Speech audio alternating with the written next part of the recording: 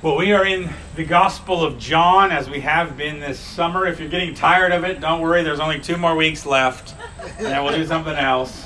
But we've been looking through the I am sayings, these things Jesus says about himself, and then the signs, these miraculous things that Jesus did, pointing to his identity. But we're continuing that. We're now the highlight of the signs was the raising of Lazarus. But we've got 2 more I am sayings. But you need to understand, in the Gospel of John, we've had a little bit of a change. Okay, for the first 12 chapters or so of the Gospel of John, Jesus has been walking around, teaching, doing these miracles, saying things about himself, having a lot of conversations, and the question mark has been like, who is Jesus? Who is this guy? And he keeps saying things about himself, and some people are believing, some people are having trouble believing, some people are downright against him and angry and want to kill him. But so this big lingering question in his earthly ministry has been, who is he and what's he doing and what do you think about it? But now we switch gears, and in the Gospel of John, Jesus, we spend several chapters, about 5 chapters, in one evening of Jesus' life. Okay, so imagine we've got 13 chapters, or 12 chapters of like Jesus doing stuff for years, and then we now slow down and just have only a couple of hours that we're getting a glimpse into. And it's all in the upper room. So Jesus is about to be betrayed. He pulls his disciples together in this special place, and he starts saying to them certain things. He's trying to prepare them, not only for his death, which is going to happen tomorrow in that timeline, but also that they're not going to have him anymore. And so he wants to get them prepared. And so there's this speech. So Jesus sort of teaches, really goes about the Father, the Son, and the Holy Spirit. And he wants to get them prepared, and he's much more direct than he has been, because it's just his disciples. And you're going to see as we read the passage that because it's just this intimate group, the disciples also ask Jesus a lot of questions. Okay, but he's called this. They call this the upper room discourse, or the farewell discourse, because Jesus is sort of saying goodbye to his disciples before his death. But it's this sort of special section of teaching in the Gospel of John. And so let me read how that teaching really starts. We've already had a chapter of some stuff happening in the upper room. Jesus has washed the disciples' feet. He has done some teaching. He predicted that one of them will betray him. He just predicted that Peter would deny him. And so they're getting upset. This is all upsetting. And by the way, they're in Jerusalem, where they know people want to kill them. And so they're anxious. They're anxious. And so Jesus says to them in John 14, "Let not your hearts be troubled. Believe in God, believe also in me. In my Father's house are many rooms. If it were not so, would I have told you that I go to prepare a place for you? And if I go and prepare a place for you, I will come again and will take you to myself, that where I am, you may be also. And you know the way to where I'm going." Thomas said to him, "Lord, we do not know where you are, the way to where you are going. Lord, we do not know where you are going. How can we know the way?" Jesus said to him, "I am the way and the truth and the life. No one comes to the Father except through me. If you had known me, you would have known the Father also. From now on, you do know him and have seen him." Philip said to him, "Lord, show us the Father, and it is enough for us." Jesus said to him, "Have I been with you so long, and you still don't know me, Philip? Whoever has seen me has seen the Father. How can you say, 'Show us the Father'? Do you not believe that I am in the Father, and the Father is in me? The words that I say to you, I do not speak of my own authority, but the Father who dwells in me does his works. Believe me that I am in the Father, and the Father is in me, or else believe on account of the works themselves. Truly, truly, I say to you, whoever believes in me will also do works that I do, and greater works than these will he do, because I am going to the Father. Whatever you ask in my name, this I will do, and the Father may be glorified in the Son. If you ask anything in my name, I will do it." This is the word of the Lord. Thanks be to God. So we're going to look at this passage sort of in 4 parts. There's Jesus' initial comments about where he's going. Then you get Philip's question, or Thomas's question, we don't know where you're going. Philip's question, Just show us the Father. And then Jesus at the end sort of says this, truly, truly, I say to you. So Jesus senses the anxiety in the room. One of the things amazing to me when you read about Jesus, he knows what's going on in people's hearts and minds all the time. He has this sense of like, this is how the room is. This is how people are doing. And so he encourages his disciples to not let their hearts be troubled. And I love that image of hearts being troubled. How many of you have had troubled hearts? Right? You've had hearts that were just upset. Okay? And if your heart's upset, normally your stomach's upset too, I have found. Okay? But we've had troubled hearts. He says, okay, don't have troubled hearts. But in the context, you just told us somebody's going to betray you. You just told us somebody's going to deny you. We're here under threat of our lives. What do you mean don't have troubled hearts? But Jesus says, believe in God, believe also in him. Then he says, I'm leaving. I'm going to prepare a place for you. And that probably doesn't help the anxiety in the room, right? If you wanted to not trouble our hearts, don't tell us you're leaving. But he says, I'm going. And I often use these particular verses in funerals because I love Jesus' image of heaven. Okay, we tend to think of a heaven as this neighborhood. Actually, it's technically like a gated community, right? And it's gated community, streets of gold, and we have like a mansion somewhere up there, like down the street from God, I guess. Okay, you just hope your street, hope you got a good piece of property that's not too far from Jesus. We live as a neighbor of Jesus. That's not how Jesus portrays heaven. What does he say heaven is? A house. It's a house, and it has many rooms, and I'm going to prepare a place for you, that we don't live eternity as a neighbor of God. We live eternity as a child of God. And this is actually how things used to work. It used to be you'd have a house as the patriarch of the family, and then when one of your sons would get married, you'd normally add a room onto your house, either on the back or on the side, so that they would have a house. And then when you had another son getting ready to get married, you'd build a room for them. And so we find this all over the Middle East, that houses were actually these complexes, normally with a shared courtyard, so that all the family stayed in one place. So you live in a house, a room prepared by your Father for your life. Right? And I love this image of heaven. We're not neighbors of God. We are children of God. And Jesus is going to prepare a place for you. He's adding on rooms so that you can be there.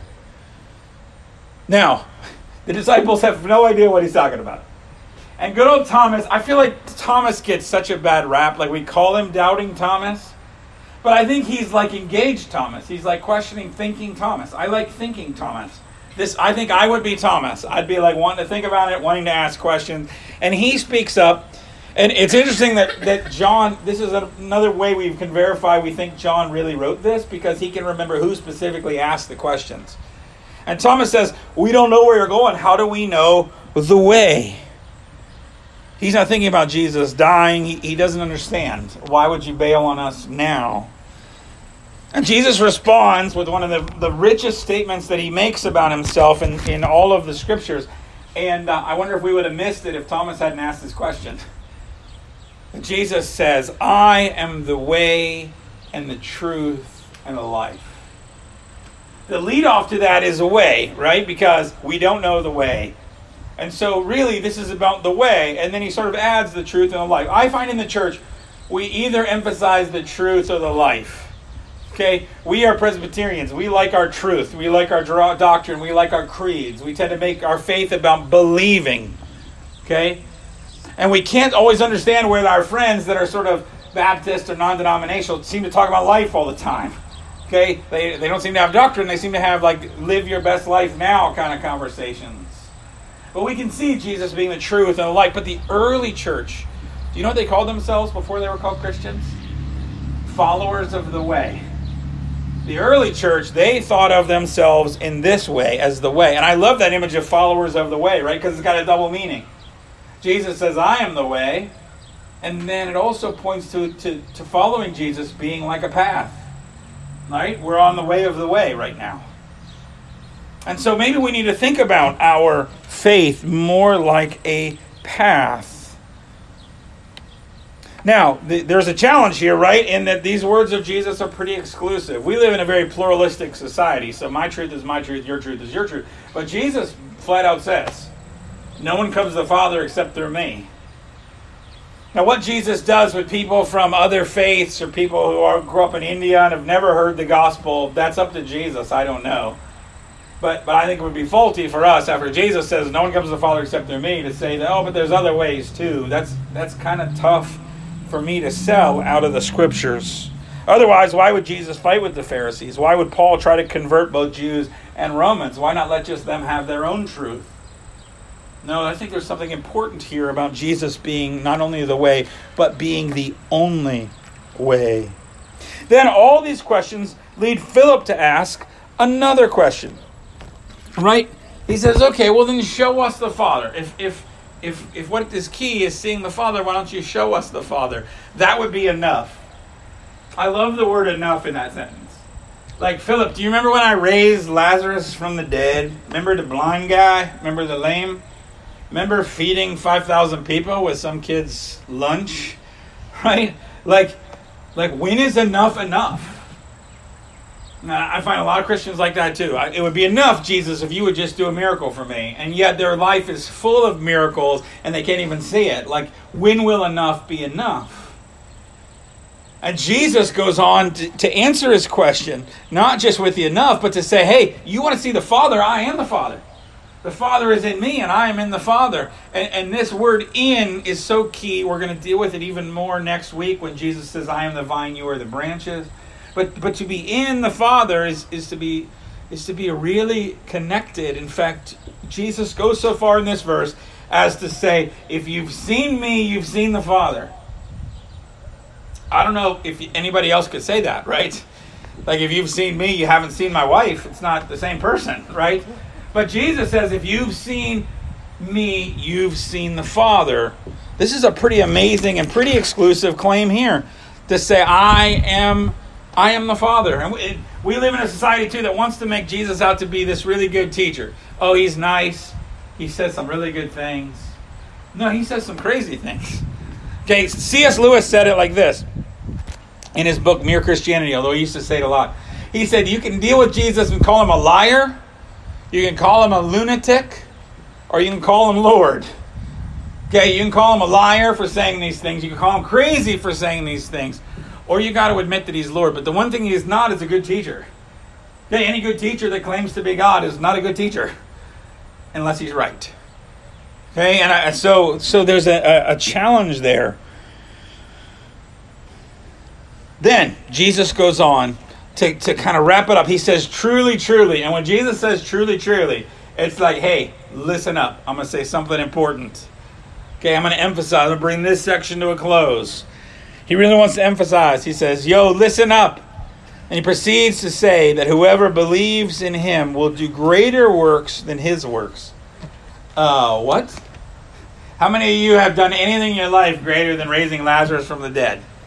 Anybody anything close than healing a blind man?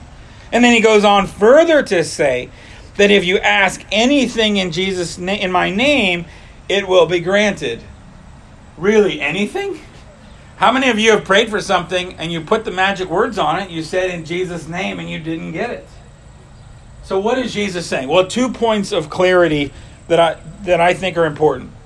One is that when Jesus says greater things here, he's not talking about greater in scope than what he did, right? He did really amazing things.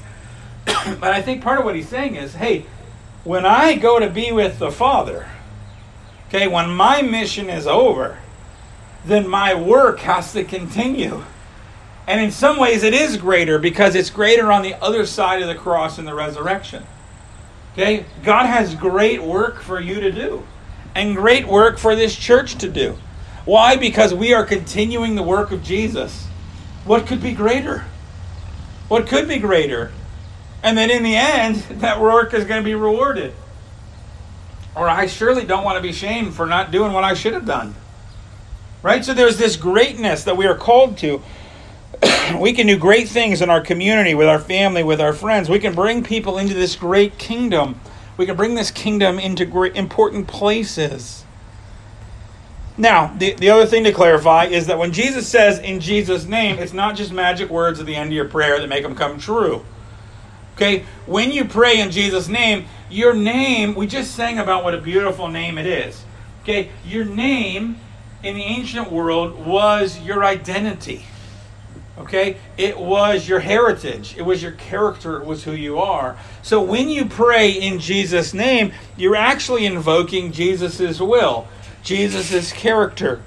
Okay, you're praying that whatever is in this prayer, that's his will, that's his plan, that's his character, that goes along with who Jesus is and what he's doing, let those things be answered.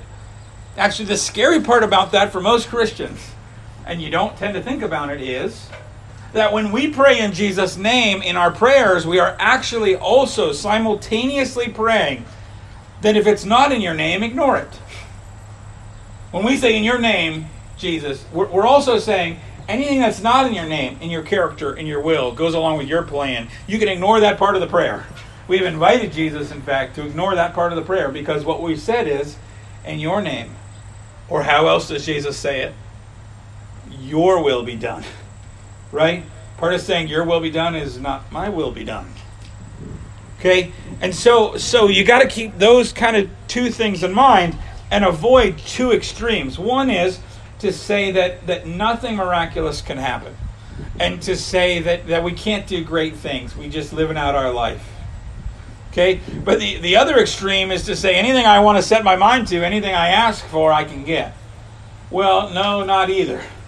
The answer is somewhere in the middle, and the difference is praying in Jesus' name. We're praying in Jesus' character, will, plan.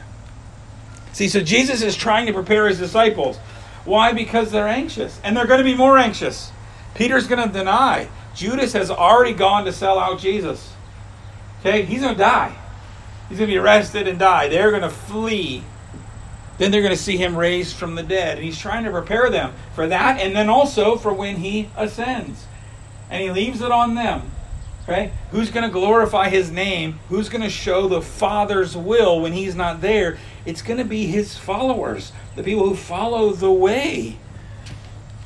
He's trying to prepare them for the way, that he is the way, and that they need to follow in the way of Jesus. They need to try to be like him. They need to try to proclaim him. And that's what we're doing today. We are learning to be followers of the way. Following in the way of Jesus means not following in the way of Northminster, not following in the way of culture, not following in the way of my own feelings or desires, not following in the easy way, not following in the most social way. The way of Jesus is often hard. It's often hard. It's often counterintuitive. It's often not what I want to do. That's why we gather, everybody, so that we can sing a song and we can do communion and we can be reminded of the way of Jesus. So that when we go out into this world and it's really hard to follow the way, we kind of like huddled here. We kind of like practiced here. Okay, this is practice for the followers of the way. And then we go out in the world and we're going to follow the way throughout our week. So we need to put aside our own ways in order to follow the way, the truth, and the life. We need to follow the way into the world, and we need to teach the way to our children and our grandchildren. But what's Jesus' assurance? That's intimidating, right? That's kind of anxious. I mean, I get a little troubled in my heart when I think about how hard it is to follow the way. But Jesus says, don't let your heart be troubled. Trust in him. Trust in the Father. Remember that you are a child of God. You have eternal security. He has prepared a place for you. You're going to live eternally as a child of God. So it may be hard now, but remember how the story ends. Find hope. Find challenge in the greatness that God is calling us to do great things for him in this world. Rise to that challenge. Boldly move in the way of that challenge. And we can go to God in prayer when we struggle. We can ask in his name, and he can answer those prayers. So my encouragement is, see yourselves as followers of this way. Consider yourself a student of the way, both the path of Jesus and of Jesus, the way himself. May God bless you in your journey. In the name of the Father, the Son, and the Holy Spirit. Amen.